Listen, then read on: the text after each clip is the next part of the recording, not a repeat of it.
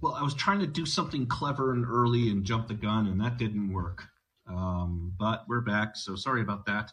I was just getting off the phone with John Gabriel, who's doing like Patriot Boomer radio in Arizona, 99.75, or whatever. So I figured I would just dive into this while the juices were flowing, and I lost my motivation for the night.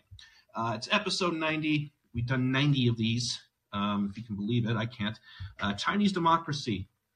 There was a lot of news on this front this week with TikTok hiring SKDK, power-breaking PR firm in Washington, D.C. that a lot of journalists have gone to work for, which then, of course, writes favorable stories about clients of SKDK, including Planned Parenthood.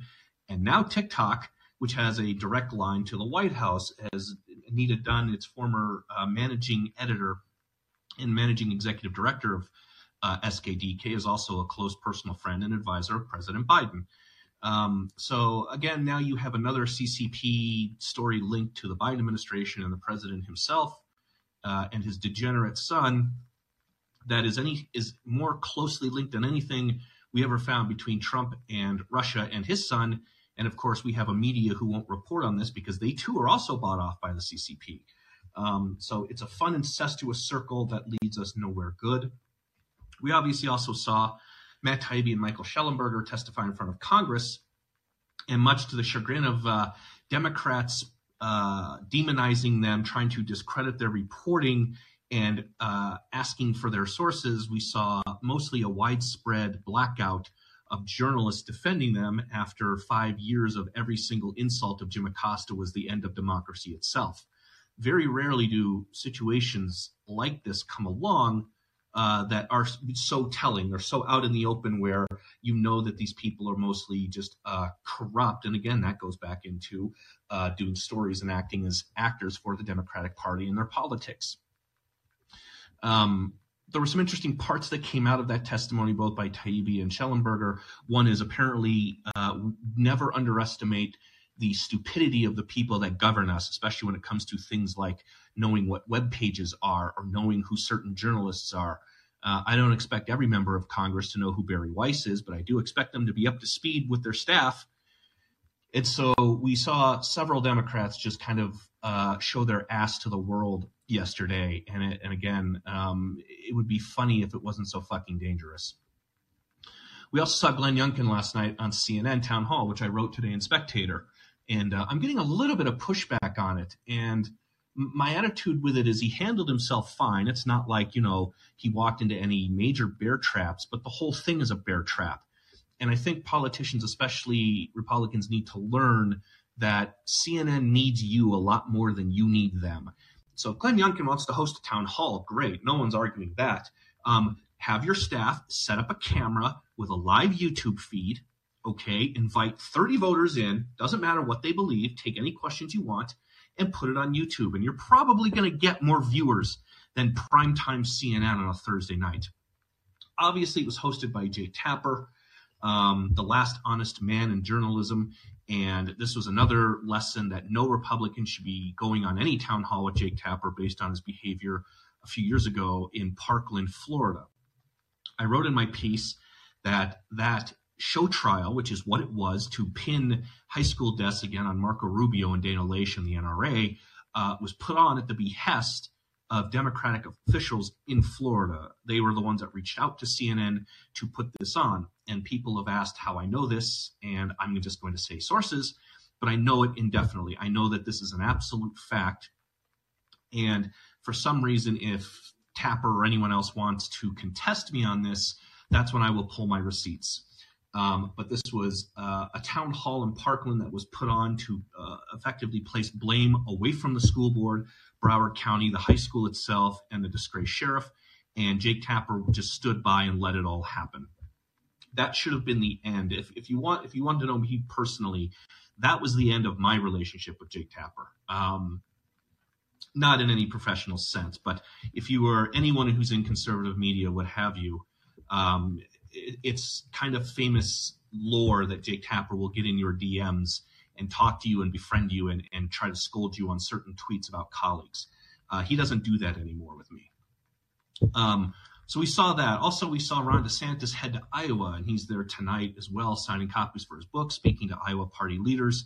All the writing's on the wall on this one. You don't go to Iowa for a book signing if you don't have some grander plans in mind, and you don't meet with GOP leadership in Iowa, certainly. So it looks like we are getting ready to head full long into silly season here in a few months. And I mean, for someone like me, I know that you normies go through elections and you're like, fuck, we just had one in five, whatever.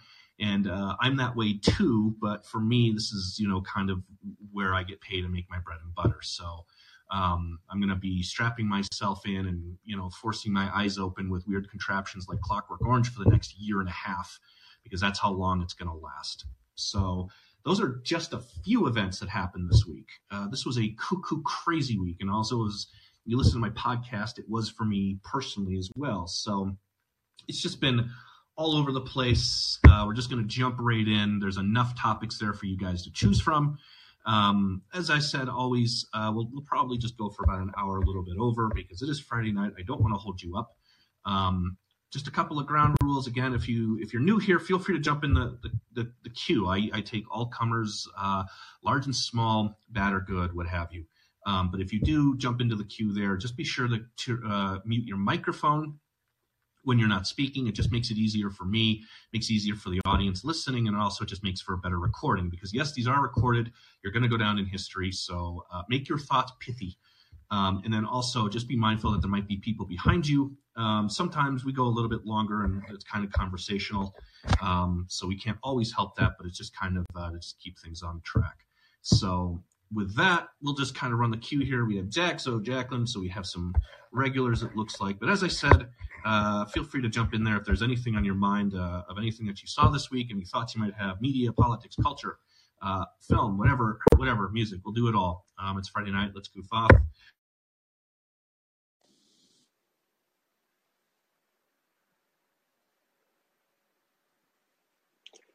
Did I connect? Yep, you're there. We didn't lose you.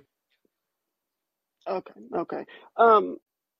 First thing was, I am still laughing hysterically about the massive freak out over Tucker Carlson showing 2 minutes of video from January 6th. It's interesting because I don't think a lot of people criticizing it actually watched the segment. They got Media Matters write-up of it. I don't think anything Tucker Carlson does on his show is worse than Chuck Schumer calling to have Tucker Carlson removed from the air. And I don't understand how, you have Tucker who's clearly texted things than he was telling on the air, and you kind of have him here. And me personally, nothing Tucker shows that has changed my mind, my personal feelings about January 6th. But then you have Chuck Schumer and the Democrats come out and demand that Rupert Murdoch pull him off the air, which ended up resulting in Fox tripling its viewership for Tuesday, Wednesday, Thursday. So good job, Chuck. That was a smart thing to do. Those of us who've lived kind of through the Rush Limbaugh days, this is kind of how it always went. Harry Reid tried to censure Rush Limbaugh on the floor of the Senate. Now, regardless of what you think of Rush Limbaugh or Tucker Carlson, they are private citizens. And when you have a United States congressional body calling for the censor or the censorship of that person, that's a bigger problem than anything Tucker Carlson is putting on the air. You don't have to agree with it. You can think you're being lied to. You can think he's selectively editing. It might change your mind either way. None of that matters when you have the Senate Majority Leader of the United States Congress calling for him. Yeah, and the freak out to it, and what he showed was not that, like, it wasn't some magic clip that totally destroyed everything about January 6th. It did show that DOJ prosecutors lied to the court. But if you're surprised by that, I also have a bridge I will sell you very cheap. And yeah, it was 2 minutes, and it's basically the police walking around with this guy. And if you say, well, they were going along to keep the situation calm, that's fine. But if you're relying on the police being calm and telling you, we can go here, we can go there, stay with us, and you rely on that, I don't think you should be in prison for 4+ years for that. I know Jonathan Turley is saying and writing that his defense was denied security footage by the prosecution. That's one that I'm watching, obviously.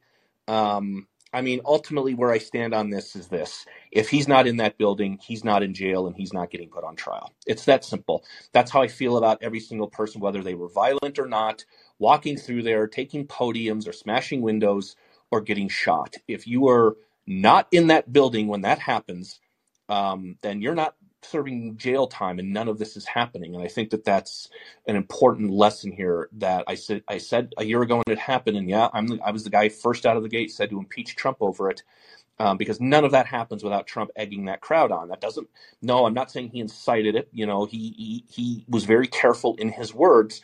But if you recall, Trump said, we're going to go up to the Capitol and I'll be right there with you. And then he slinked off back to the White House and just let them trash that place. And so none of those, anything that we're talking about the Capitol, anything with the QAnon and shaman, any of them rummaging through desks, whatever, you're not in jail if you're not in that building. And to me, that's pretty much the beginning and the end of the argument. I mean, if you walk up to the building and the Capitol Police are standing there holding the door open, they say, go on in. And I trust them because they're the Capitol Police. It's their job to know these things, and I rely on them.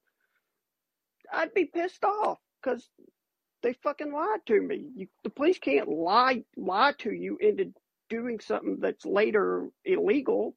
I mean, that's the entire purpose of entrapment grounds. Except we know that that's not just the case. We know that people beat police officers and busted through the doors as well. Well, yeah, there was some, but there's also a lot of video of, grannies walking around and Capitol Police, telling them, oh, yeah, you can go here and you can go there. And so I think the idea that there's this freak out over this footage being released, I don't know what's going to be like the final shoe to drop in it is, but I found the whole thing funny. Like, showing people more information is a threat to democracy. Like, that's not how this works. Yeah, I agree with that. I agree that if you're going to release it, then release everything. I think that that's on Carlson as well. I don't care that other journalists were like, gimme, gimme, gimme. No, fuck you. That's not how this works. You guys were getting leaked info from Adam Schiff for 4 years, and there wasn't a single Fox journalist like Jackie Heinrichs going, hey, can you need to share that? And the Washington Post going, okay, here you go, Jackie. I'm fully on board with transparency. I'm fine with releasing footage. I don't care that McCarthy gave it to Carlson. I don't care that Carlson aired it. But that doesn't really leave a misconception. And like I said, my theory is, he's walking around the Capitol and there's 5 officers around. And I think that this is a matter of perception, where you have 5 officers or whatever, just, there's a door. But you also have to kind of put yourself in the shoes of, they know what's going on outside. They know that the building's being ransacked. And if 3 or 4 officers are on top of this one guy and a crowd comes around the corner, what do you think happens? It's not going to go, something's not going to go very well. So the way that I looked at it is, this was a way of just saying, look, we got to get these people out of here. We're outnumbered severely. We have our dudes getting the shit kicked out of them outside like the fucking Dark Knight Rises here. So let's try to just keep this calm and we'll clear them out, which is ultimately what happened. It took, 3, 4, 5 hours to get everyone out of that building and pushed off. I disagree that our democracy was hanging by a thread that day, because if it was, this would have been like, Cambodia, and the capital would have fallen and the QAnon shaman would be the new military general. All that happened was, I think it showed the strength of our democracy, where you had a mob overrun the Capitol. They had to interrupt the electoral count and for a few hours, and then they were all ushered out and some arrests were made and they all got them out of there, and then they all reconvened and they certified the election. And to me, that's why I look at it as a bad day. I think that the political right deserves to eat some shit over January 6th. I said, do not hand them this kind of ammo. But I'm with you in the sense of, let's see all of the footage then. Let's release it all. I do believe the January 6th committee was a political committee, that the reason why it was drawn out the way it was to affect the midterms. And it did ultimately. And so I'm under no illusions that the January 6th committee was somewhat politicized. So I don't, again, in my opinion, it doesn't really change. Nothing that Tucker Carlson aired really changes my opinion about anything, other than when Chuck Schumer then takes to the floor and calls for Rupert Murdoch to pull him off the air. That's a greater threat to democracy than what we saw in January. Well, yeah, but I mean, now because of the Twitter files, we know that they've been engaging in censorship in one form or another for a while now, and they can't go to Twitter and say, hey, pull this clip anymore. So I guess he's just gotta do the whole New York mobster thing and be like, if you know what's good for you, you'll take him off the air. And to Fox's credit, they basically told him to get fucked. Of course. I mean, and kept Rupert going. Murdoch's not going to go, okay, Chuck, we'll do what you tell us. Rupert Murdoch is very smart, and so is Suzanne Scott. And they see that and they go, more people are going to tune in tonight to watch the show than they've watched any episode of his. And that's exactly what happened. His follow-up show, what was it, the Tuesday night show, scored 3 times the ratings over all of CNN's primetime. And that's largely because the Democrats are saying, don't go watch this show, pull him off the air. Well, that's Streisand effect. That means people go, hey, let's go see what the whole hubbub. Well, yeah, so there's that. But, let's be fair. I could live stream getting a prostate exam and probably get more viewers in CNN primetime.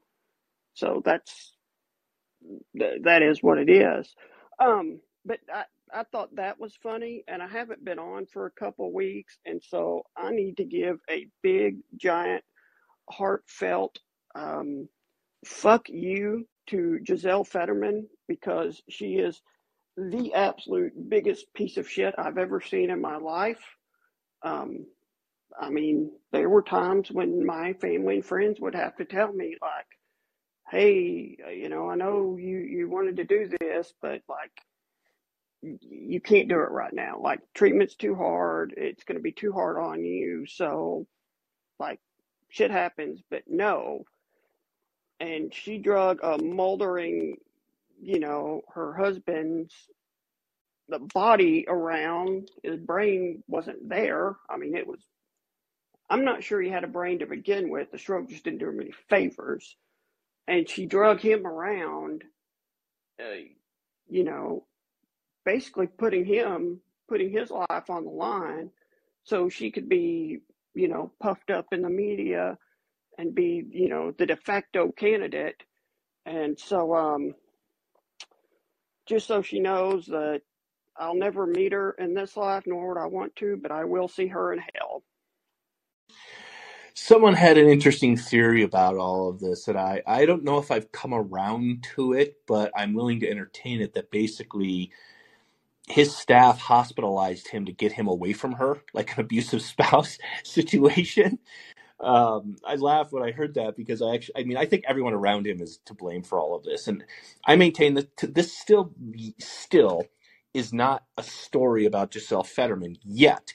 This is a story about our media being complicit in essentially a cover-up to win a Senate seat, and going to great lengths to make it look that way. And as I noted, I have a, not a conspiratorial thought, but I have a position on what we're seeing with him that I'm not quite ready to go all in on. Maybe one of these nights when I'm done training and, I have a half a bottle of Fireside in me, maybe then I'll throw it out there. I'll hint at it by saying, during his campaign, a lot of his videos and photos were done from his loft in Braddock. So, when he do the videos, "Hit me!" and all of this other stuff, it was never on the campaign trail. We never saw video of him on the campaign trail. They purposely either told journalists, do not film him, or journalists just said, oh, fuck, we can't film him. He looks like shit and sounds like shit. This dude's never going to win. So everything was in a controlled environment. And he just ran off his Twitter account, basically. Well, when you join the U.S. Senate, you're not in a controlled environment anymore, even if you're just locked up in your office. You're walking through the halls. People are coming up to you and saying, "Mr. Fetterman, you're so brave." And he's like, "Duh." And he can't understand what they're saying. And so people start to whisper. And that's congressional staffers, that's congressmen themselves. And when that happens, they start to leak. And it's also, Manu Raju can do his whole act like, Mr. Fetterman, and that'll freak him out, and he kills everyone in the hallway. And what I'm going to I'll hint at it that basically his hospital room is now being treated like he was on the campaign in his loft. We're seeing a controlled information operation where his staff is releasing photos of him looking like he's reading things. We're probably going to get a video of him in the next couple of weeks, similar to the ones of him in his loft. So now he's in a complete controlled environment where they can control the flow of information coming out of that hospital room, just like they could control the flow of information coming out of his loft. And so they know that the only journalists that will see him will be ones that they agree to. They know that they can release videos. We're not going to hear from doctors. They can release photographs. So he is now back in a controlled environment. So I don't think that this is quite a story about Giselle Fetterman yet. Obviously, I'm with you. I look at this and I'm just like, my mouth hits the floor whenever a new thing comes out with her. This week, last week it was ziplining while her husband committed himself. This week it's I'm a volunteer firefighter. and while the story, Annie Carney's profile came out and talked about his it's interesting because Annie Carney wrote this profile like the stroke didn't even happen. It's not even affecting him. He's just there for depression. She's writing about this guy like he's just a normal dude, and his stroke doesn't even make a dent in the story. And that's what I mean this is about. To me, John Fetterman is a media story. It's not a story about him and his health or his wife yet until she enters the picture in a role. I saw someone make a joke that says this is going to be the first divorce in history where a Senate seat is a bargaining chip. So I have a theory about what's going on. And it's not really super crazy. It's too crazy for me to really throw out there. But basically, he's now back in a 100% environment where they can control the flow of information. They can control who sees him, who doesn't. We saw that his staff is introducing legislation, and the media today is like, oh, yeah, that's normal. It's normal for staff to co-sponsor a bill without the senator's knowledge. And we saw pushback on that. Noah Rothman, Logan Dobson, who's a Hill staffer, said this is absolute bullshit. This would never fly in any senator's office I've ever worked in. But they put it out there.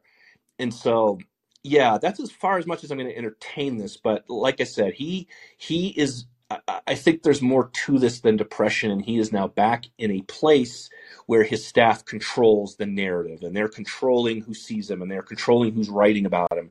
They're controlling the videos and the photos. It's not just, CNN's cameras watching him bust down a door in the Senate hall and going, oh shit, we can't show that. And so that's where. Well, I will explain a little different because I do blame her because, people involved in politics, they would dig up a loved one's body to perform witchcraft to get an extra 2 points in the polls. And so when they're doing this, that's what people in politics do. They will do any shameless thing they can. But his wife, she should have been the one in front as the advocate to pull him aside and say, if we do this, we're going to kill you. We need to stop, and you need to get healthy. And instead, she was the one dragging him everywhere. And she was the one always posting pictures of, I'll make him pose for this picture at every truck stop. And it's like, does he even know where he is? Does he know what the fuck that picture is? And so I am more harsh on her because, if my family did something like that to me when I was in worse shape, first thing I would have done when I got healthy is probably commit an assault or a few assaults. And so it's a different perspective because I've been, you know, I've been in similar positions to him in that we've both been, physically down. I had chemo brain, which makes you forget everything, including at one point I forgot how to spell my own name when writing something when I was on like it's a chemo called the Red Devil. And so you can imagine how fun it is. Um, and so anyway, well, and I will leave everybody with this because I did just get back from Houston a couple days ago and everything is stable. So I'm not dying any faster. Are you getting ready to gear up for a Senate run, Zach? I probably should. I would be an upgrade to one of the senators in this state. And I'll let you figure out which one I'm talking about. But honestly, probably not, because I think I've insulted every person involved in politics in this state to where Worked for Trump. Well, yeah. And one of them, our former governor, is running for president. I predict he might get 1% if he's lucky. And for those of you who know nothing about him, he's basically George W. Bush with no balls. And he will back down anytime there's any type of public outcry on anything. So 1%, if I'm being generous.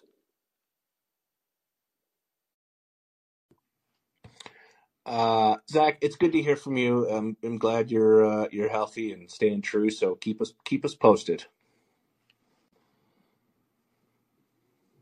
Oh, I'm going to bump up Eric because I said I would from last week because I had to dump him because we just ran out of time. Eric, go ahead. And sorry to dump you last week. Sure, no worries. Just sort of following up on the Fetterman thing. My understanding of the rules in Pennsylvania is that he has to make it through the end of 2024, or else they're going to have both Senate seats open for the 2024 election. So I wonder how long they're going to. I wonder if they're prepared to keep him in that hospital for a year and a half. Do you think do you really think they couldn't do it with media just going along with this and ignoring it? Of course they could. Yeah. The problem comes in where they were starting to fret a little bit this week because you had Dianne Feinstein admitted for shingles, and they only have I think a 2-seat majority. It might be a 3-seat majority, or no, it was 2-seat. And so they were like, there was a piece released where I think it was Politico said, hey, he's fine. We don't need him. We don't need him to vote. We still have a majority. And, Kamala's there if we need it. So, yeah, dude, have fun. Go for your walks, whatever. And then Feinstein got admitted for shingles. And that, tied it now to where Kamala would have to break any tie. So if, something happens to another Democratic senator, they're kind of fucked. And now, of course, Mitch McConnell's in the hospital. And so that's where I think things get dicey, which is if he can't, and I don't see a scenario where, I guess, unless the doctors at Walter Reed are also corrupt, which given what's happening in DC doesn't fucking shock me, they let him out of the hospital on a day trip, like one flew over the cuckoo's nest to go vote, and then they bring him back and everything's fine. I don't see that scenario being acceptable to anyone, but they might try that. But that's what I saw, is that they basically are like, hey, as long as we have the majority, dude, go take as many medication time breaks as you need, whatever. But if it gets to the point to where he needs to be a tie-breaking vote, where it goes 48-49, whatever, where Kamala can't save them, then I think that's when Schumer probably pulls his people aside and, and says, we can't do this. We need someone there who can vote. They haven't needed that yet. He doesn't need to go to committee. He doesn't need to do that stuff. Apparently he can co-sponsor bills and nobody asks questions. But when it comes down to these close votes, that's going to be the issue. So your thing of, are they going to keep him in the hospital a year and a half? Yeah, they probably will. And no one will ask a single question about it, because if you do, you're ableist, and that's. But and sort of I was going to actually touch on with Feinstein, like, rumor is that she's has dementia, and it's sort of interesting at least to me, that like that's like not even a seat that's even at risk. Like, they could even if they do have to have a special election down the road, like, and it's just sort of weird that they're preserving Dianne Feinstein's dignity when there might be a SCOTUS nominee that may or may not, get through if she goes into the hospital for whatever reason. So that's something that I've been surprised that the media has not been covering, since there's basically no risk in sort of putting pressure on Feinstein's camp to get her to resign. And it's sort of fascinating. And I mean, you're nailing the whole argument, which is that's why there's no pressure on Fetterman. If it comes to that, you're going to start to see media pieces. Maybe it's time to go, and they'll start doing that because they think that they control this. And right now, they're. Yeah, and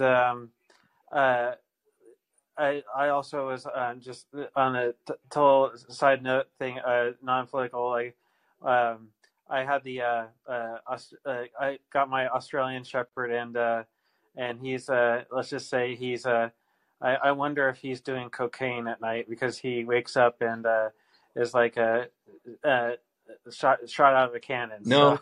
that's puppyhood. You got to take them out. Like, there's a period there for about a month or maybe even 2 months where you're going to be getting up at 2 to 3 to take them outside and pee, and then I don't know if you leave them out or if you put them in a crate or you gate off the kitchen or whatever. But yeah, it's no small. I've been casually shopping Doge de Beddoes, French Mastiffs. It's the Turner and Hooch dog. And just because one of my Frenchies getting up in age, the other one is 2 years behind. So it's kind of, it would be a good time to do it.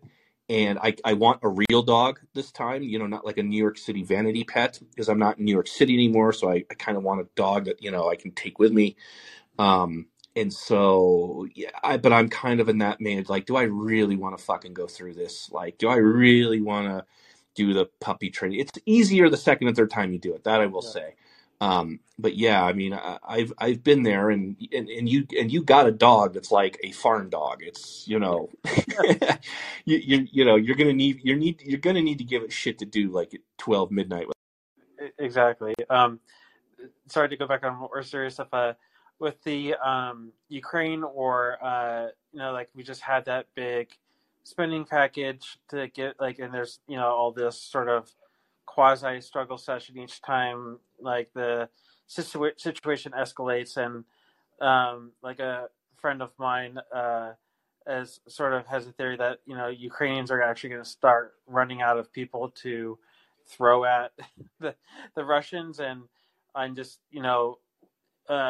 wondering what maybe your thoughts are, like, on the media's reaction, or what sort of narrative thing that they're going to put forward when it comes time to cut a peace deal with the Russians, given that Vladimir Putin's been persona non grata for the last 7 years, it seems like, because that's going to be pretty interesting to me to see how the media sort of either turns or does some sort of mental ninja jiu-jitsu to justify Biden giving in to the Russians to end the.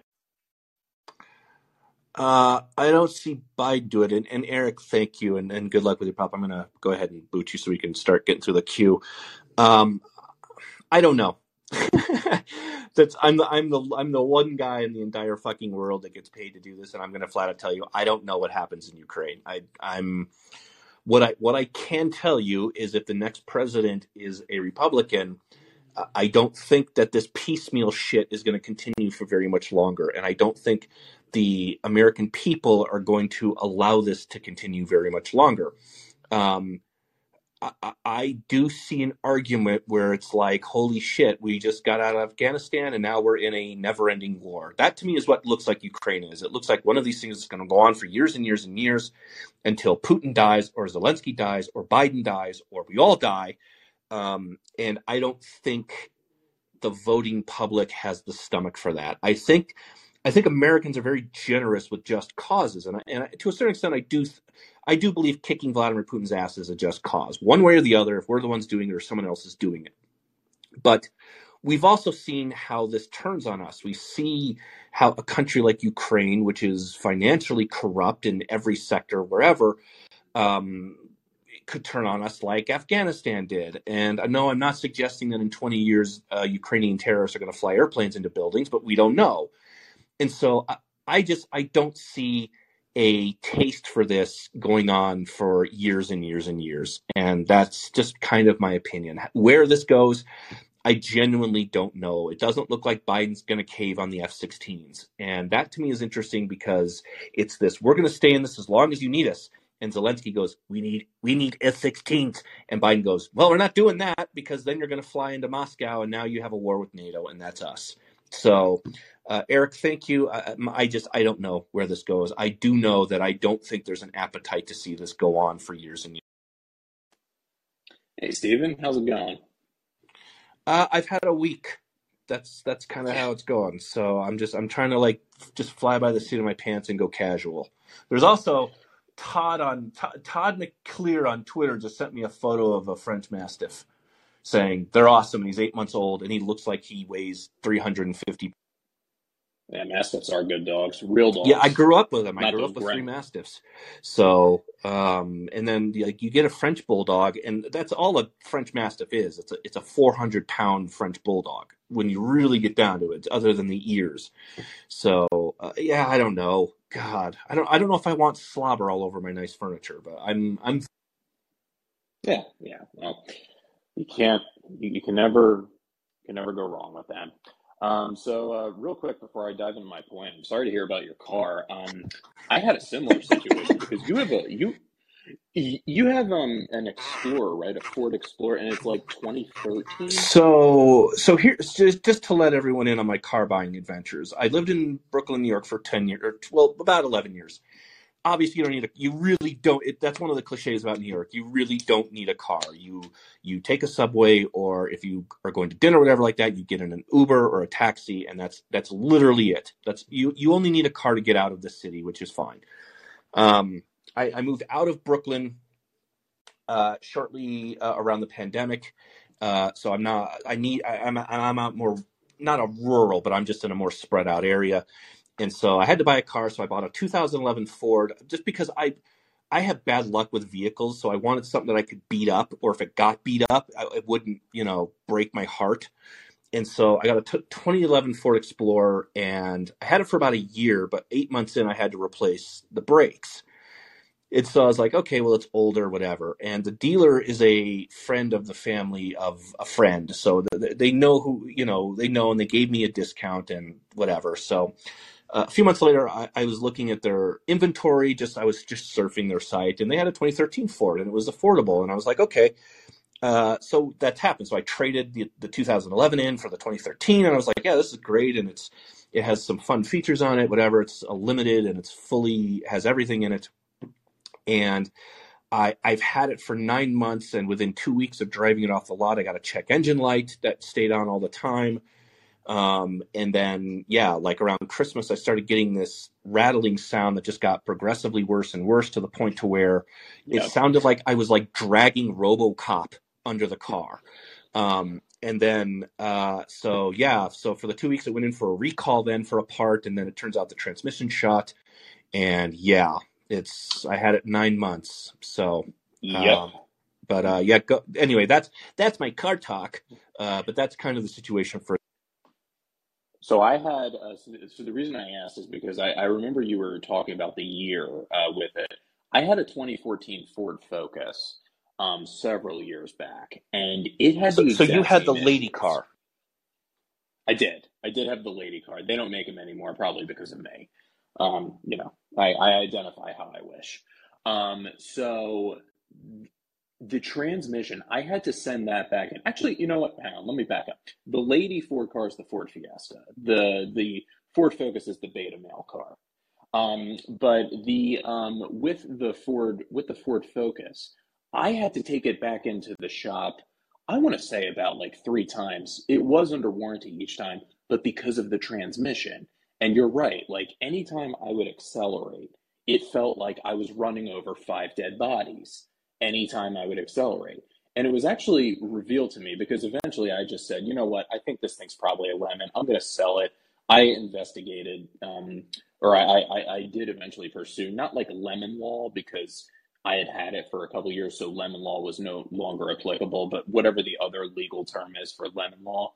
And basically, what it was revealed to me during that time was the transmissions on Focuses, like, and I think also Explorers and other Ford vehicles made between 2013 and I think 2016, the transmissions on them, it was explained to me, was that they were imported and they were made in Europe and they were imported into America. So basically, these cars were utilizing European made transmissions that on a European version of the car would work perfectly. But because they spliced it into the American cars, the Fords that are made here in America, it just fucked them up.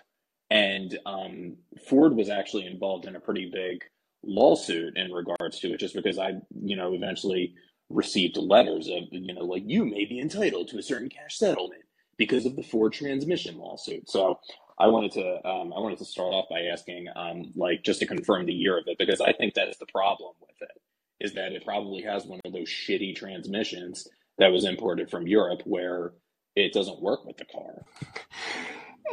Maybe, probably. I'm waiting to hear back from the dealer, but they said probably this weekend. So I have a few that I'm looking at, and I don't think the dealer is like shady. I mean, they're a family owned, they're a good down group guys. And so I have 4 that I'm looking at, and if the room wants to weigh in, I'm looking at a 2017 Porsche Cayenne GTS. Got it. I'm looking at the 2018 Porsche Macan, but that's a base. I'm looking at a 2017 Mercedes-Benz GLE Coupe. It's like the big monster half sedan Mercedes. And I'm looking at a 2013 Lexus LX 570, which is the big SUV. I like the Lexus, but the interior is all cream, and I fucking hate that. So it's funny because I said this when I got the Ford. Like, I do take the fact that I make money off of all of you into account, where I don't want to be the televangelist, driving around in a solid gold car and, like Charlie Kirk, and everyone's just like, oh, that's what we're paying for, huh? But they're all pretty good deals. I mean, they all run a risk. But those are the 4 that I'm looking at. I need to test drive them, but I'm leaning towards the Cayenne. So we'll Jesus, see. man, a month on Substack, and you're already Alec Baldwin's character from No, Glengarry no. Glen Here's the Ross. thing. No. See, here's the thing. This car's been there since I got the Ford 9 months ago when I was on Patreon, and I considered getting it then. I'm not Mr. Moneybags. I'm not. That's not what it is. But I do have the down if I want it, and the payment, and I can, in the insurance. So it's something that I can afford. It's just, do I want to pay for the upkeep? And when you're getting a Porsche with 70,000 miles on it, it's like, shit. So if I did it, it would just be to head off me falling headlong into my midlife crisis. So Yeah. it's not like the fancy one. It's still the hatchback. It's still kind of the mom car of the Porsches. So we'll see. But I like the Lexus. I just don't like the color. The Mercedes is like affordable. That's high mileage too. That's why it's it's under 50K. So it's like, all right. But on the other hand, I grew up generally blue collar, not upper class, middle class, and come from a family where you get something reliable. You don't get one of those. And now I'm at that point where I'm like, fuck that. I want one of those, like, so we'll see. It's not like pulling off the lot in the Batmobile here. These are all still used cars with, severe risks. So we'll see. But Not going full cruise yeah, ship 1 month on almost. Substack and then Scrooge McDuck rolling in it. No, I'm not. I'm actually still around where I was on Patreon as far, like whatever, just to kind of be honest and with it. But Substack is growing. That's one thing I've noticed. I've noticed there is more growth happening than I was at Patreon. So we'll see. I might end up like, Dirk Diggler with his broken down Corvette here. Nice. Well, real quick with my point, and then I'll turn it over to everyone else. Just wanted to make a quick point about DeSantis. Just with everything that has been going on this week, it's amazing just how much has happened between now and last Sunday when Larry Hogan announced that he wasn't running, and all 15 people at the Dispatch, just cried into their brunch meals. And because he got the hint. I think that also with Youngkin, with his whole appearance last night on CNN, I really don't think he jumps into the presidential race. There was recently a poll in Virginia that shows even with Youngkin on the ballot, DeSantis wins. You said you think that you thought Youngkin might jump in, and you don't think he will now? No. I never thought he was going to jump in. He kind of always just struck me as he would get a job in a DeSantis administration. I think like Secretary of Education or something like that. He never struck me as really as presidential material for 2024. I think that he is smart enough to know where the winds are blowing within the GOP primary electorate. I never viewed. I mean, I heard this argument today that the reason Youngkin did go on CNN was to kind of test the waters for this, and I don't see much movement with him. The thing you learn with presidential candidates is usually where there's smoke, there's fire, and whether that's Nikki Haley or Ron DeSantis or Chris Sununu or someone like that or Asia Hutchinson or whatever. Those stories are out there for a reason. It's people putting them out there to see what the reaction is. But you haven't really heard a lot with Youngkin. So I did hear that today, that this was possibly, get out there and see what the reaction is for him. But I kind of view him as someone who he might miss a window. Like that's all there is to it, because he's governor now. It doesn't look like the political winds would be with him right now presidentially. Because I firmly believe they're blowing in one of two directions, and that's it. And if he misses that window, let's say Biden's reelected. For instance, let's say Biden wins, or whoever, if it's Kamala and Biden's dead or whatever. You're looking at 2028. Well, Youngkin will have been out of office for 2 years. And so that's similar to like Nikki Haley, where 2 years is an eternity to not be in the spotlight. And we're seeing that with her. And so I look at this and say, it just doesn't look like, I think he could be a strong candidate. He could be kind of this shucks nice guy who also just kind of has his people hammer you behind the scenes. But I don't see the timing lining up is the problem. And so he might decide, look, it's now or it's never. And who knows what happens else in the race. But I do think he could be formidable. To me, most governors that win in a blue state are, unless you're Larry Hogan and you just implement blue policies. But I don't, that's kind of how I viewed this. I look at this and I said, I wasn't disfavorable to anything that he said on CNN. It's just, if you're going to go the route of being that guy, you're not going to get a foothold in any GOP primary. Well, exactly. And that ties into the main point that I wanted to make, which is, why is it that DeSantis' team, Christina Pushaw, Jeremy Redfern, and who's the other guy? Brian Griffin, I think. Why are they the only people in the entire Republican apparatus, spokespeople, press secretaries, etc., that have a clue as to interacting with the media, as to how to one-up the media? Why is it just them?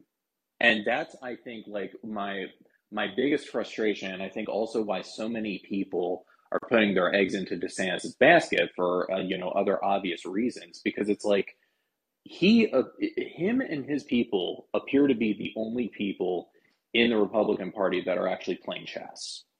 Everyone else is playing checkers or tic-tac-toe. They are not at the same level as him.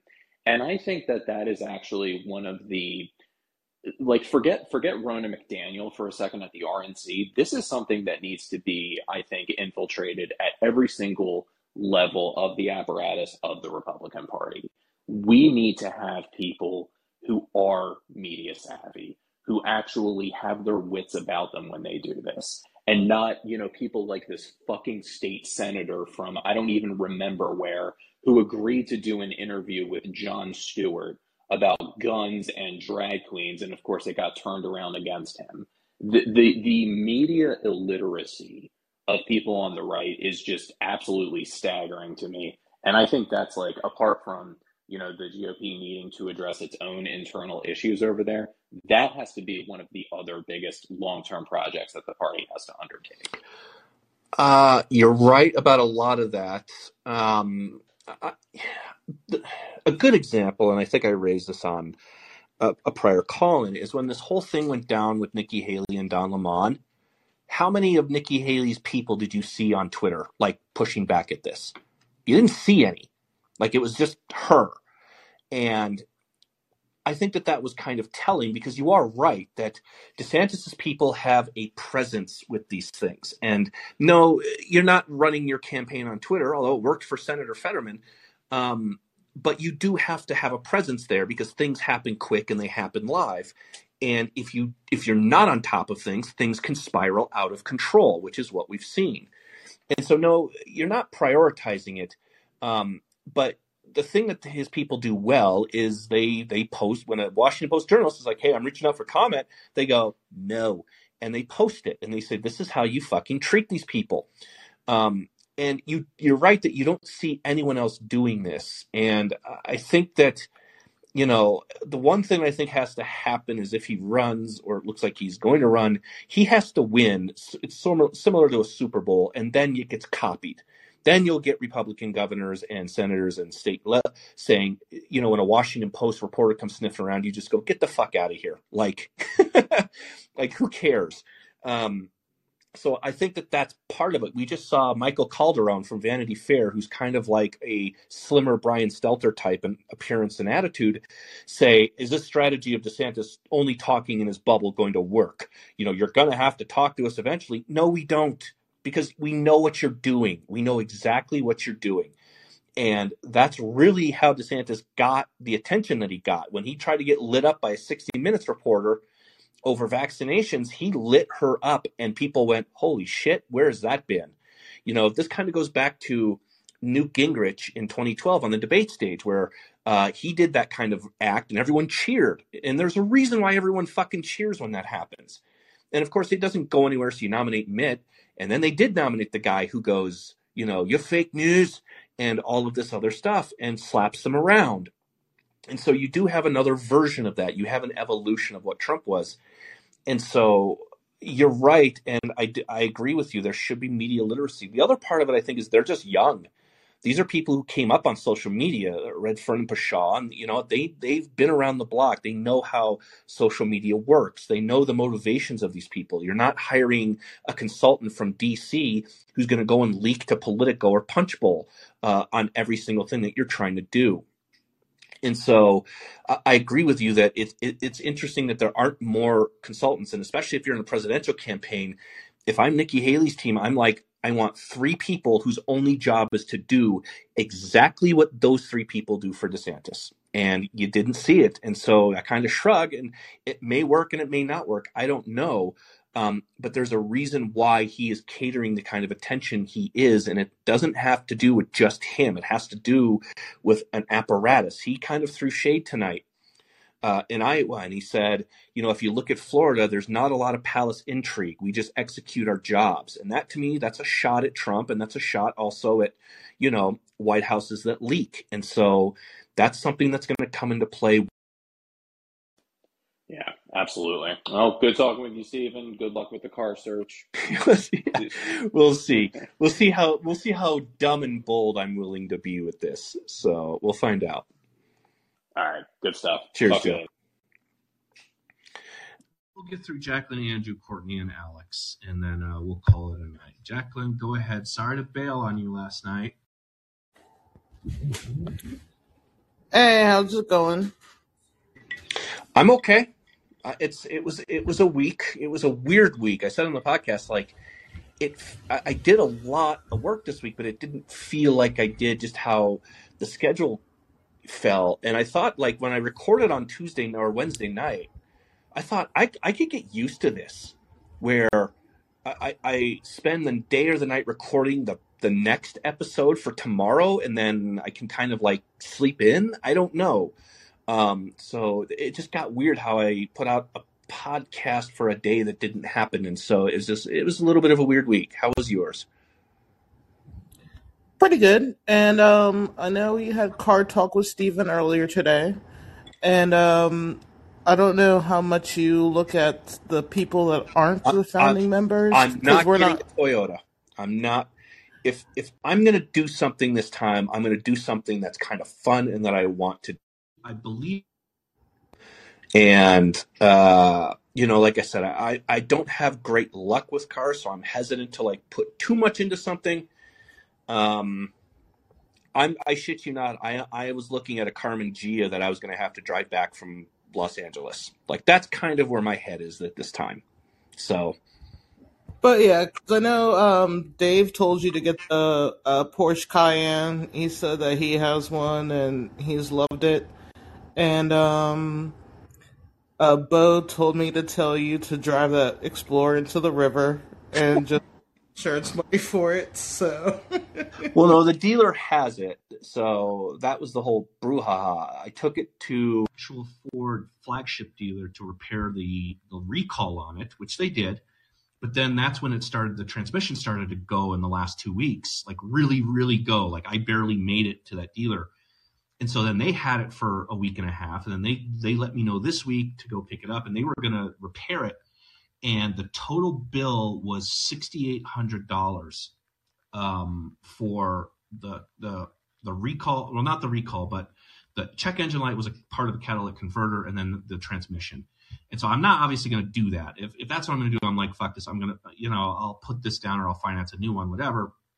And so that's when I was working with the dealer, who they're nice, and they're like, yeah, this sucks. We'll figure something out. And so then I had to get it over to them. And so they have it now. And so someone was asking, like, sorry for the cost. And I had to pay for a diagnostic and a tow, and I have AAA. So I'm doing okay right now. It's not like, I had to give up a dog or a kidney. It's just a question of, do I want to fix this, or do I want to get something else? And as I said, even if it was cheaper to fix, I don't believe in driving a car that you personally hate. And so that's just kind of where I would be with it. And it wasn't. And you mentioning possibly picking up a car from California. I was in California last week, and I didn't even know while I was in Sacramento that Gavin Newsom wasn't there the entire time I was in Sacramento, until I was sitting in the airport to fly back to Florida when I saw your tweet about it. And I was like, oh, he's been gone the entire time? Yeah, isn't that interesting? Entire Where time. a United States senator who has nothing to fuck Worker in Texas, and he's in Cancun. It's a 4-day news cycle of, why aren't you helping your constituents, sir? They're dying and it's cold. And here you have the governor who, during the middle of a snowstorm that buried half of his state, he decides to get the fuck out of Dodge, and we barely hear about it. It's just par for the course. That's just what they do. I can guarantee you that should he decide to maybe mount a presidential run, there are people that. Yeah, and that's it. I'll let you go to the next one because I know it's running late. But yeah, I just want to let you know, like, even when I was in Sacramento, in the city that he was supposed to be in. I didn't hear about it until you tweeted about it at like, I don't know, 9 o'clock or something Pacific time when I was sitting in the airport for my flight back to Florida. And I was like, oh, he's been gone the entire time? Haven't heard a word about it. Yeah, I mean, that's like I think Gavin is someone that they're trying to protect, and I also think that there's kind of the meme with they thought Pete Buttigieg was kind of one of their saviors, and now he's hit a severe rough patch, and now they're kind of eyeing other options possibly, and I do think Newsom is that.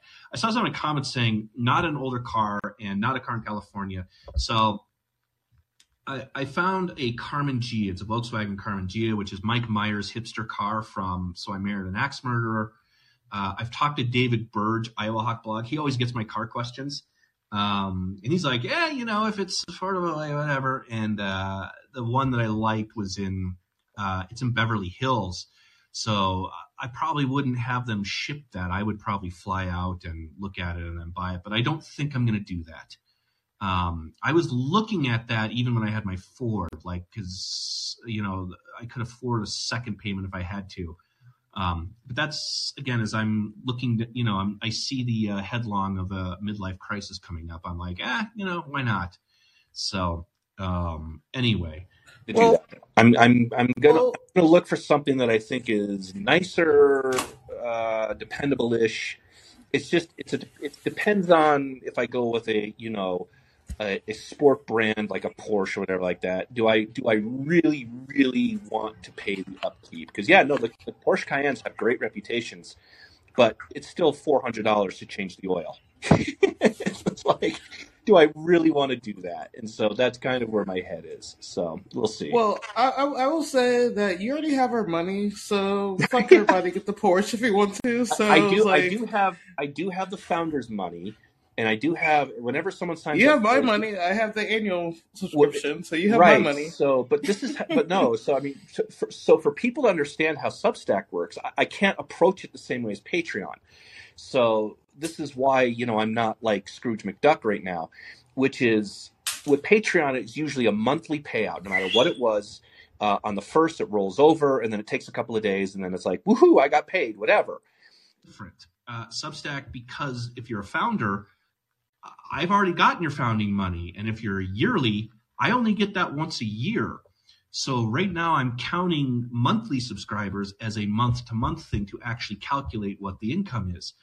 And it can be a little overwhelming if you're not focused on it. And I'm looking at subscriberships and whatever.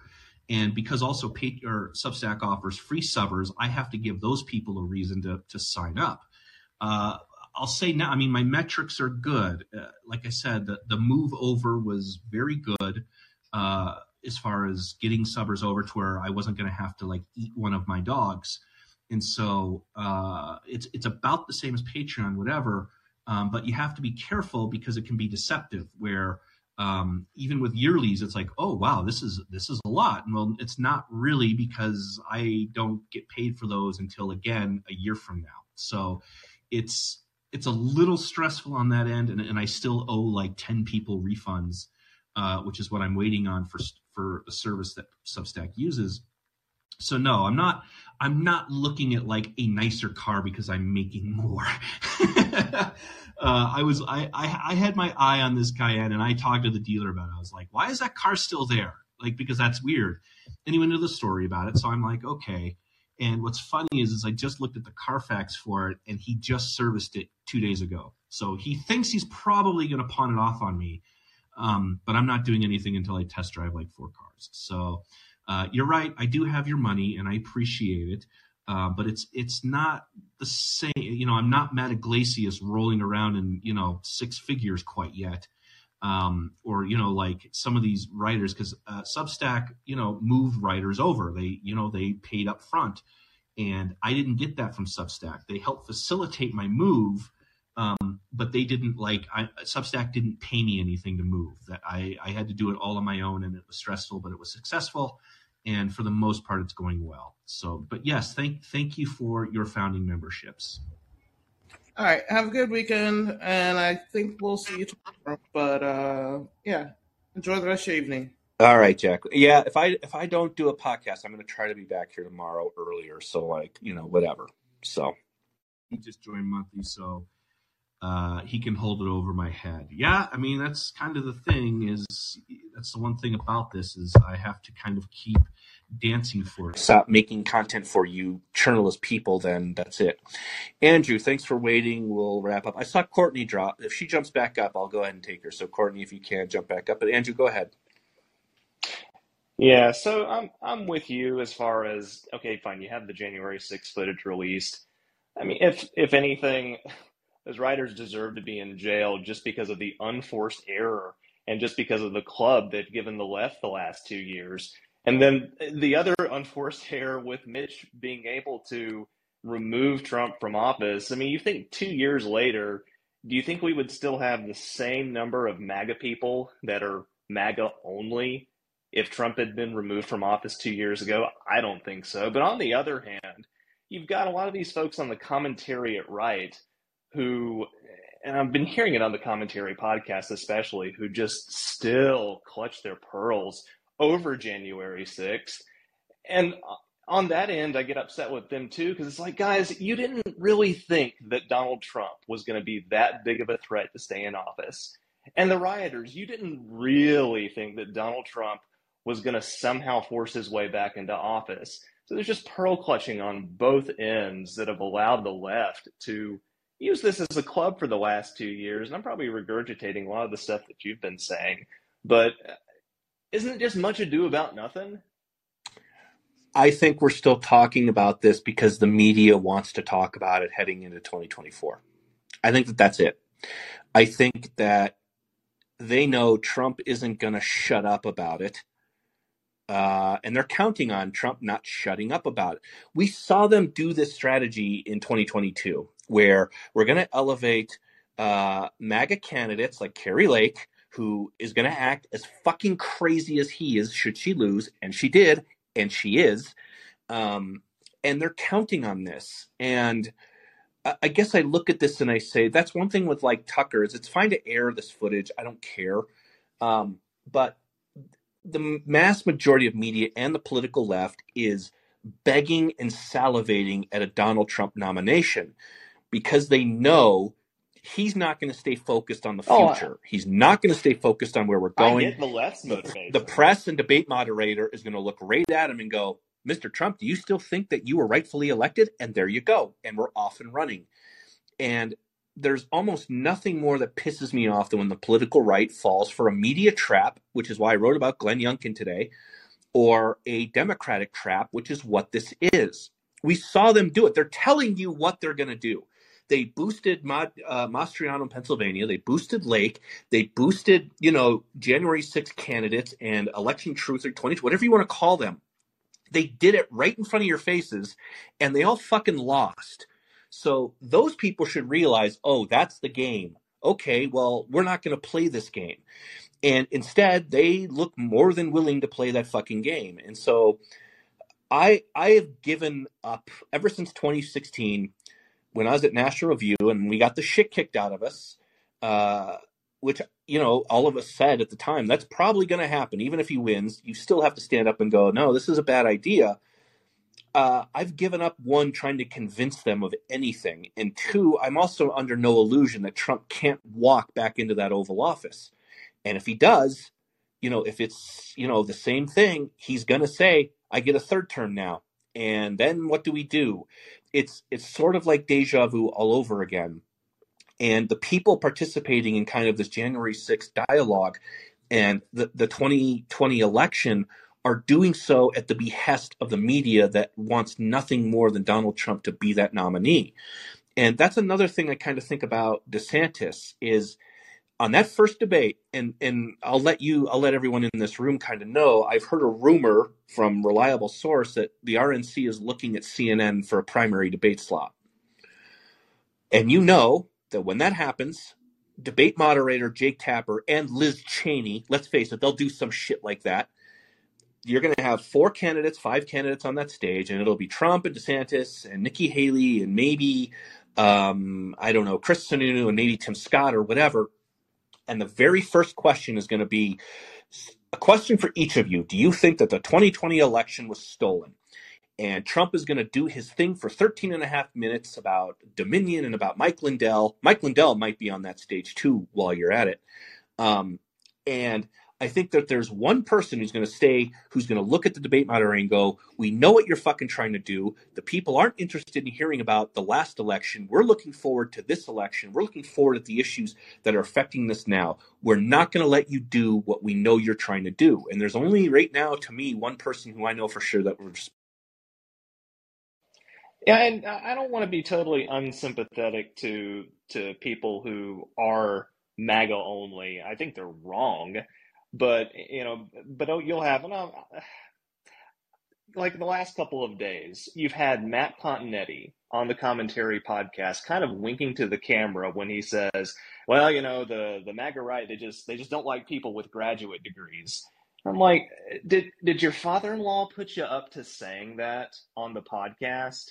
I mean, yes, I get the January 6 people were complete morons for this unforced error, but you're really not helping by being part of the Chris Christie, Larry Hogan, fat ass wing of Republican supporters by saying stuff like that.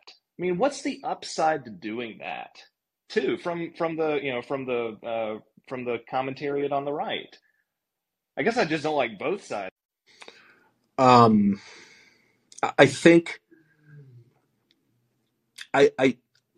Matthew Continetti is one of the smartest guys on the right, and I don't think he's full on where Bulwark and Dispatch have gone. Continetti could kind of fit in a Dispatch, but you're right. This sneering down your nose at people, regardless of.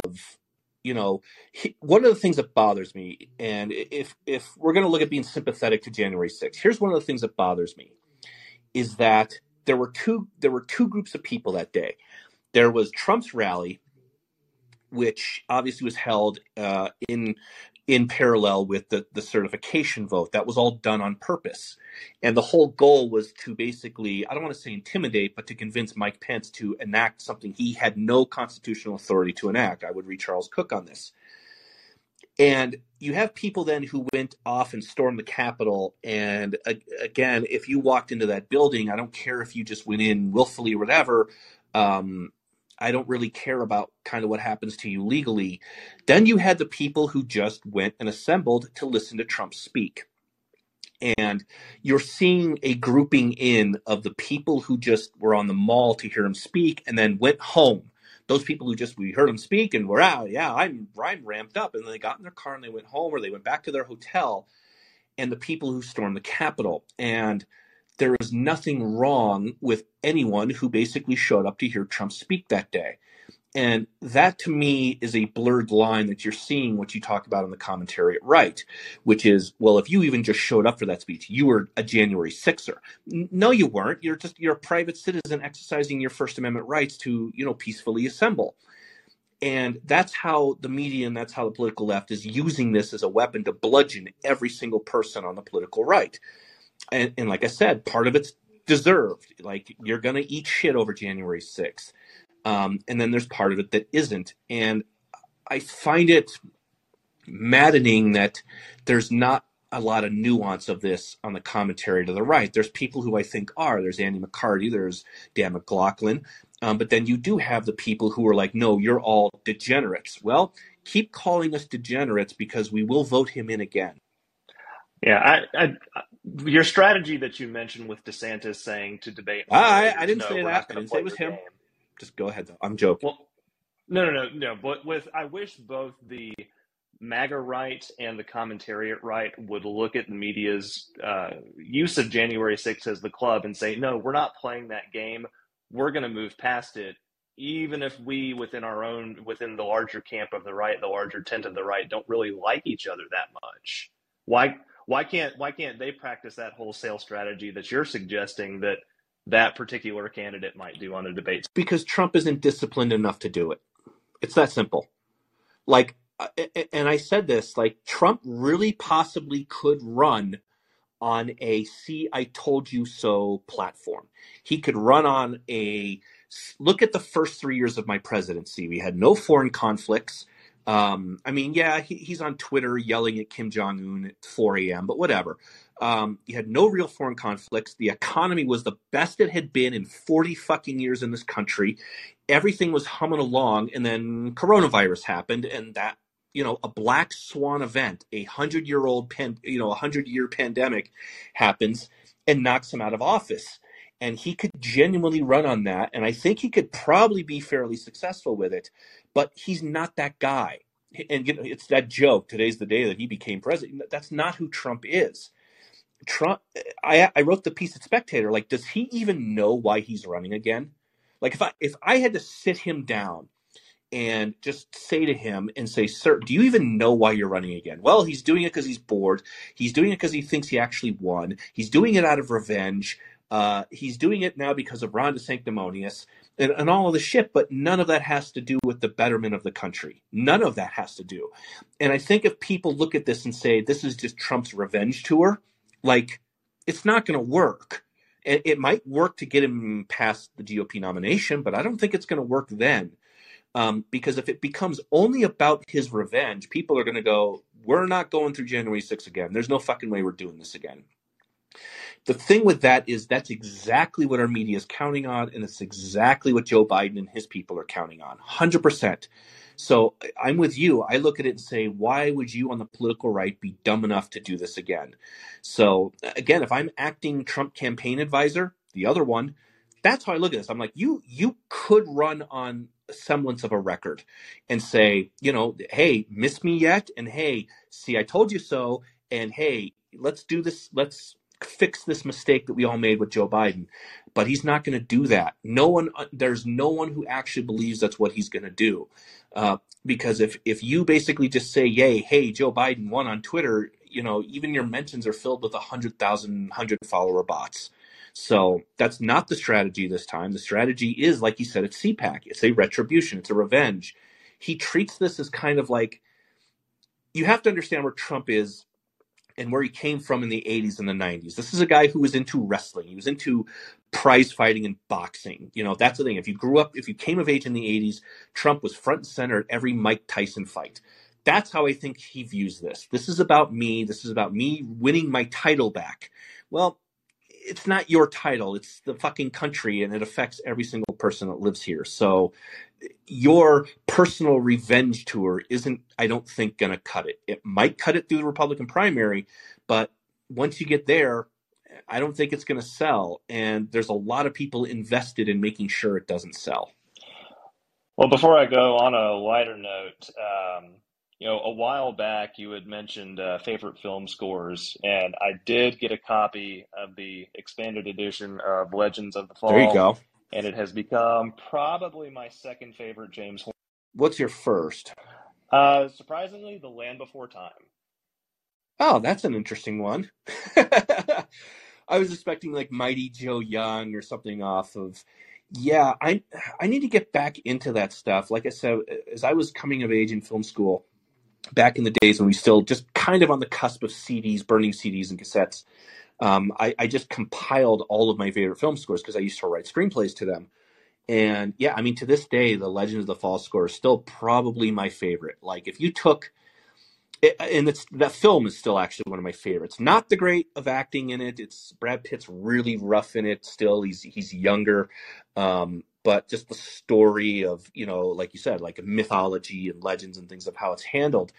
But yeah, the score for that film is just absolutely incredible.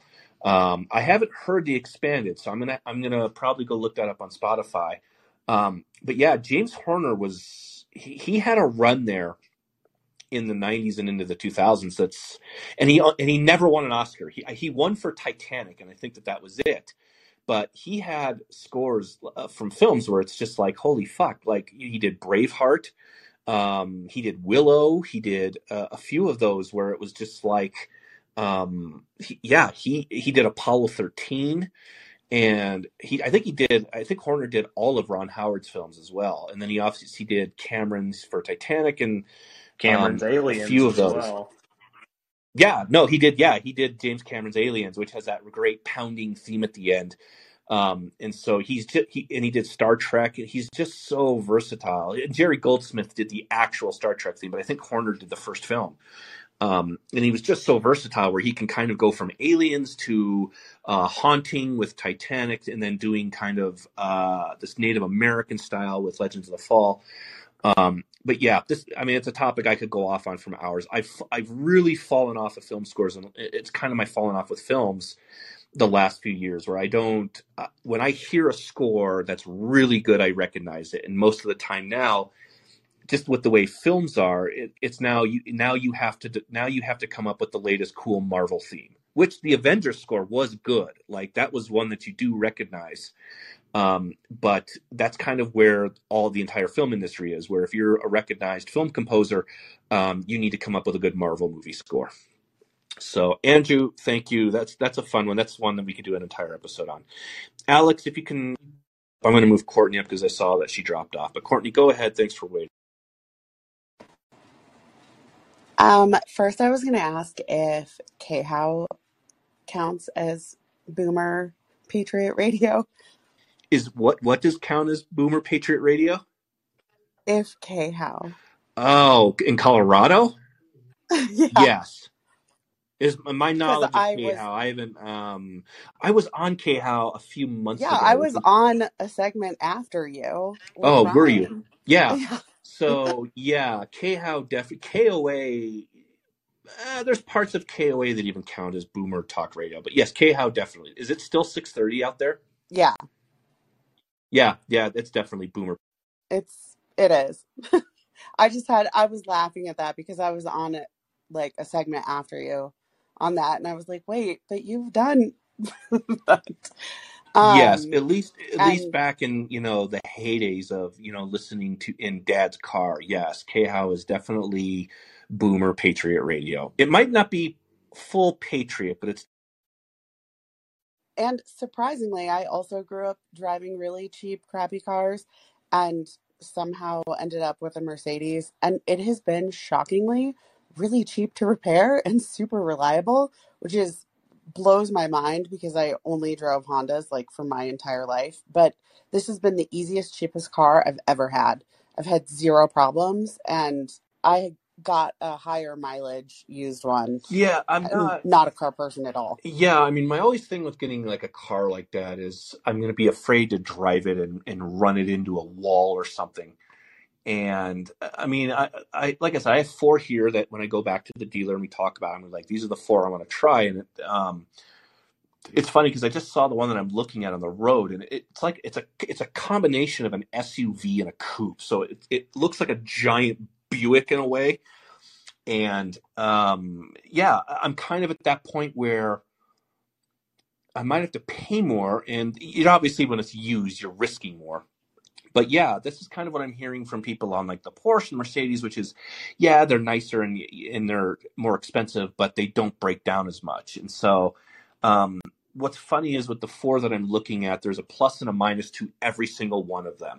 So like the 2017 Benz GLE Coupe has like 70,000 miles on it, but the service record's pretty clean. And that's kind of where I'm at. I'm looking at all these cars where every single one of them could work out, or it could end up costing me a kidney or whatever. So the other one they have a 2019 Range Rover Velar, black on the exterior, black on the interior. And I'm tempted. I've read so much about Range Rovers now, but the last 3 weeks, and it sounds like they sound like the Windows 98 of SUVs. And so I'm tempted to drive it because they look so fucking cool, but I don't want like the electronics to go out a month into it. And so that's where I'm at. But yeah, I mean, I either haven't driven for most of my life, or I've driven just kind of affordable cars. One of the things I've mentioned is I like mid-century modern furniture, so I'm always looking out for used and deals. So I want the ability to like haul that shit. And so that's my one drawback with like doing a smaller SUV. So I don't know. But yeah, that's the boat I'm in. I'm in that kind of, I always drove like affordable vehicles that, whatever. And now I'm kind of like, you know what, just if I'm at this point, fuck it. I'm going to get the sporty. I kind of did the same. I'm supposed to be getting a Rivian, but I paid for that like 3 years ago and it's yet to be delivered. Plus, I don't even want this stupid electric car now. But anyways, this is all side note. I really was asking if you had watched Sirota launched his Lever site, and he has been covering today the bank collapse. And I just thought, obviously it's Sirota, and he does go after Democrats, and he made my life a living hell when I worked for one of the senators from Colorado. But his coverage has been very interesting, and he is tying it to some Obama Treasury decisions. And I mean, he's also throwing plenty of Senate Republicans under the bus because it was a Senate banking bill that deregulated some of this. But he's been really loud lately, standing up for JD Vance, and it's just interesting to watch how Lever is kind of taking. I think, I saw a segment, and I completely forget where I watched this and who this was, but I think there is a lot to the idea that this isn't left versus right anymore. I think it's elitism versus populism, which that's not also a healthy place to be, which is why you find, weird allies like David, Sirota in some of this stuff, or you find Glenn Greenwald as an ally in some of this stuff, or a lot of this stuff. I don't think this is left versus right. If we go through another fucking bank run and another collapse, this is going to be one of those where you're going to see like the Proud Boys and Antifa in the streets both pushing a guillotine. And that's kind of where I think where we're at. And that's why a lot of this stuff seems weird, where it's like, holy shit, here's a guy that's a Bernie Sanders. And here you have a lot of people on the right agreeing with him. I've seen more people on the right today over the Silicon Valley Bank thing just screaming that there better not be a fucking bailout for this bank than I've ever seen. And that kind of reminds me again of Ukraine, which is people who used to be like kind of gung-ho and pro-war, just kind of like, no, we've lost our taste for this. And I think a lot of that goes back to just how burned that the political right feels by George W. Bush. I'm not quite there. I'm not as much as a, table-pounding neocon bomb everybody that I was back then. But I think that a lot of that traces back to the Bush years, which is no more endless foreign conflicts, and no, we're not bailing these assholes out again, period. Because one, it costs them, they think that it costs them 8 to 10 years of elections. And I think that has a lot to do with it. It's also the nature of who they lost elections to. And no, I'm not talking about a skin color. And so, yeah, a lot of the time we're in right now makes for really strange bedfellows. There was also a populist string to Donald Trump in 2016. It's how he won union workers in, the Midwest. And so there are these issues where it's just not cut and dry anymore. People see me fraternizing with people like Zed Jelani now and whatever. And it's not because of they became more conservative or you became more liberal. It's that there is a place where these heads are all meeting on issues of media and government and elitism versus populism. And I think that that's where we're at.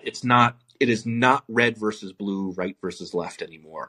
And I don't think that the older, Andrew mentioned the older commentariat, I don't think that they understand that. I don't think that, anyone writing for The Atlantic right now really understands that.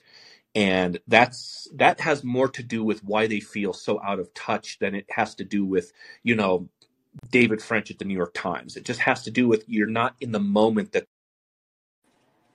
Yeah, I totally agree. If you had asked me when I worked for Wayne Allard when he was on banking, or when I was a credit union lobbyist after that I'd be agreeing with David Sirota's bank coverage right now, I would have just laughed in your face. But it's just really fascinating to watch, and I've enjoyed watching some of his coverage, which again is shocking for me to say. But anyways, thanks so much for being here. I'll get off. Thanks, Courtney, and thanks for waiting back there. Andrea last. She's a regular as long as she's not in the tanning bed again. But Alex, thanks for.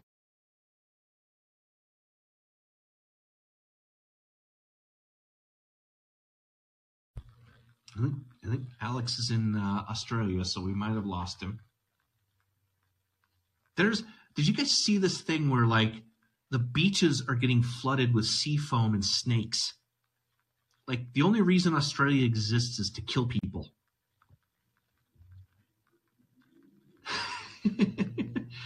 You need to know. You need to go Google that one. This is like the most Australia thing ever, where like there's just all of this waist high sea foam, and it's like filled with poisonous sea snakes. I'm gonna dump Alex. Alex, if you jump back up, let me know. But we'll end with Welcome. You got in just under the wire. Go ahead. Yeah, I did. Sorry about that. I didn't get the notification. So I have no idea what you guys have been talking about for the past hour except reading your little thingy. I jumped in when you were talking about the cars. So, I'm a BMW driver. This is my third or fourth BMW. I had a Mercedes before that, before I got on a BMW. And all of my BMWs I've bought used. And I've had some horror stories, but I've learned the sweet spot to get into these luxury cars used. And I heard you say it's a 2017 GLE. How many miles did you say is on it? Let me see. I have the tab here because I keep going between them. Okay. Let me see. It's a 2017 Benz GLE AMG GLE 43. Okay, it's an AMG. It has 70,000 miles, and it's an AMG. Yeah. Okay, yeah. I don't know, 70,000 miles.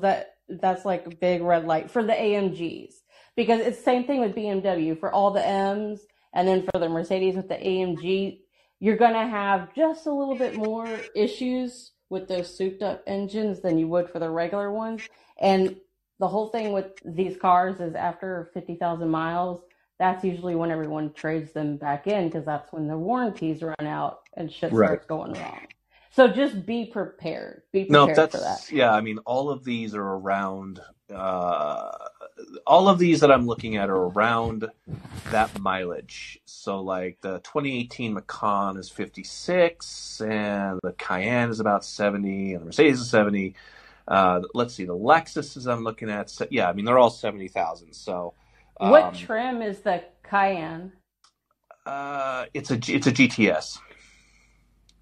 Okay, so I think, wow. Okay, so that's like Porsche have like 10 or 12 like trims, and I know, I think the GTS is like the higher end one. So I would go with the Cayenne, but I'm not a Porsche fan. I like the Macan's shape better, but the Macan's it's one of those coupey SUVs. Yeah, it's smaller though, so I'm just kind of like, So I mean, honestly, I'm also one of those. I have to. Oh shit! What did I do? Andrea, jump back up. Kathy, I'm gonna dump you. I apologize. Andrea was gonna be our last caller. So hold on, let's do this again. Yep, sorry, I have old man brain. It's okay. But no, I'm really one of those. I need to see it in person and look at it and then drive it and then go, okay, that's it. Like, so I mean, they have two others. They have they have a couple of Lexuses there, and one I don't like. It looks like a mom wagon, but who knows? So, well, I was just gonna say, I don't see you as a GLE driver. I mean, I live like in Soccer Mom Mecca area, and they all drive like the GLS. That's weird because it's a big car. It's like a James Bond tank is what it looks like. Yeah, it is. It's a big fucking car. So I don't understand how like a soccer mom would drive this thing. So that's honestly when I'm looking at the shape. And then I saw one on the road, and I'm like, oh my god, that thing's like, I want to put monster tires on it. Like that's how kind of like big it is. So, and no, it has nothing to do with kind of like I'm looking for a luxury car because I'm making Substack money. No, it's just like, I know. I'm looking at their inventory plus, what I can finance and whatever. And and I'm just kind of like, they have a 2018 Ford Explorer that's right in my sweet spot, and I'm like, I'm not fucking getting that car. Like, it's literally Yeah. the mileage, the year, the financing, what I can do, and I'm just like, I'm still not going to get that fucking car. So I'm looking at all of these, and I'm still even considering the goddamn Range Rover, which I feel No, don't do that. I feel like I They would are regret it. notorious. No, they are, but You so that's the thing. Is so I've looked at threads, I've looked at Reddit threads, I've looked at car threads, and it's majority don't fucking do this. But then there's always that story where it's like, I haven't had a problem with mine. I don't know what the big deal is, and I'm like, I could have that one. That's the one I would end up with. That's what everyone says before they get into a used Range Rover, and they're like, "Oh God." There's only 30,000 miles on the Velar, so it's the lowest mileage. Yeah, and that's not like the big daddy like Range Rover. Those are the ones that are notorious for everything breaking. The Velar is a smaller one, and I haven't heard of many issues with those.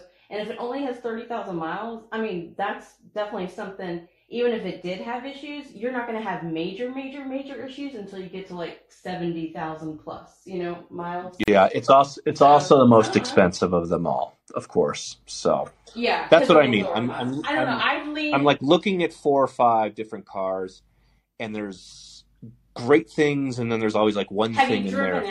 Have you driven? No, that's what I'm probably doing tomorrow. Is they're going to get back to me on, what the deal is with the Ford and what they can do on trade-in. I'm going to get a good deal because they know they kind of fucked me with this car. So that's probably what I'm looking at. You're probably going to like the way the Cayenne drives, and you're probably going to like that GLE since it's an AMG. So it's going to have like all the sports suspension and all that kind of stuff. It's going to be a lot more fun to drive than the Explorer. But hey, I'm not like a fun driver though. I'm kind of like, I'm not one of these guys where I look at it as fun. If I wanted it to be fun, I would go get the Karmann Ghia. But no, you might be converted though. Once you get behind the wheel, you might be converted. Yeah, I'm sure that's how it so goes. I have a real quick off-topic question because I really haven't heard you talk about it, but maybe you did a while back and I just missed it. But I just wanted to get your opinion on the Baz Luhrmann Elvis movie because I've seen your one tweet about Austin Butler's performance. But what did you think of the movie? Are you an Elvis fan? Were you before? Were you not? I'm knowledgeable about Elvis's stuff. I wouldn't say that I'm a huge fan. The first half I hated, and then the second half I really liked. So it's one of those few movies. It's funny because it's Baz Luhrmann, and that was always the thing that turned me off. But then I was like, of course Baz Luhrmann does Elvis, because that whole second part of Elvis's career is Baz Luhrmann. The whole Vegas act of Elvis's career is Baz Luhrmann. So that's why I was like, well, that obviously makes sense. And so I thought that would match up really well. What I thought was funny is the first half of the movie is like all Baz Luhrmann. It's the zooms, it's the crazy editing, it's the noise, it's all of the flashy things that comes with Baz Luhrmann that make you kind of tune out of the film.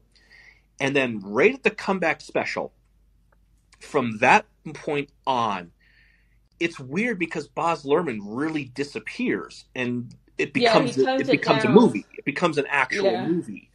And it's almost like Baz Luhrmann just said, I'm going to take a back seat to the Vegas stuff. It was really against type. And as well as that, it's that comeback special where you're like, Austin Butler just became Elvis. Like, that's the part of the movie where he becomes that guy, where you actually see it. And, he was always kind of baby-faced and too tanned for me to actually pull off the role. He didn't have enough kind of fat in his cheeks kind of thing.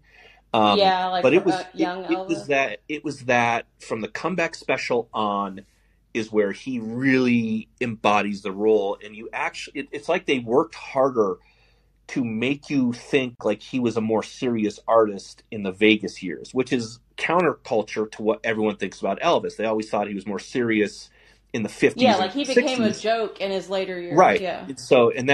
And then he became kind of a punchline. He became a Vegas act. But it's almost like the film takes that part of his bio more seriously. Now, you don't really learn anything about him. It whitewashes, pardon the pun, It whitewashes a lot of stuff between him and Priscilla Presley, because Priscilla Presley was a consultant on the film, and they knew, we have to treat this well. We want to honor him. And it doesn't really go into just like how fucking crazy and paranoid he really actually was in his final years. There's some of it. There's a couple of scenes. But they still try to show it like he was in control and whatever. The other thing I thought was odd was having Colonel Parker be the narrator of Elvis's story, because he's an unreliable narrator. That I thought was an interesting creative choice, even if it's Tom Hanks. The Colonel was a con man, so anything he's telling the audience, you kind of have to doubt. And the movie didn't treat him that way. It treated him as like a reliable narrator about this is how this all happened. I liked how it went into the fact of, the Colonel's whole philosophy is you don't exist without me, period, and I don't exist without you. And so it shows you how they kind of have this doomed symbiotic relationship. I also like thought a codependent relationship. Right. Yeah. And I also thought Tom Hanks was just completely distracting in the role. Like, he's in the fat suit kind of like Danny DeVito in Batman, so it's him, but it's not him. And he actually overshadows a lot of the proceedings when, if he doesn't, then, Butler runs away with it. What I will say is this is one of the biggest star-creating roles I've seen from an actor in a while. I said that he should win Best Actor, and then I said he won't. I think he's going to win it, especially with Lisa Marie Presley dying. Like, that was just like the last. Typecast him? Like, you What? don't think Austin Butler? You don't think he'll have trouble in future roles getting out from beyond? No, and I'll Austin tell you Butler's why. Elvis? No, because I'll tell you why. So, if you've seen his previous work, he was the Manson disciple in Once Upon a Time in Hollywood. So if Tarantino was going to cast him in a role like that, where he's unrecognizable and he has, he looks scuzzed up and whatever, he knows how to disappear into a role. The closest thing I would compare Austin Butler to is Brad Pitt. So, except Brad Pitt didn't really have a role that happened. But if you look at Austin Butler's career and whatever, he's going to be a guy to me that takes grittier roles. He's not going to fall into the romantic Elvis lead. I think he's a guy that is smart enough to, because of the Tarantino roles. And I think it was Tarantino who recommended him to Baz Luhrmann and said, you need to go and look at this guy. Like, he's a supporting character in this movie, but, he leaves just that one scene at the end where he gets attacked by the pit bull leaves an impression on you. And so, I mean, maybe, but I think he's a really good actor, and I don't think he's going to fall into that trap. So as far as Elvis is concerned, it could end up winning Best. It could be that movie that sneaks in there and it wins Baz Luhrmann director and Best Picture.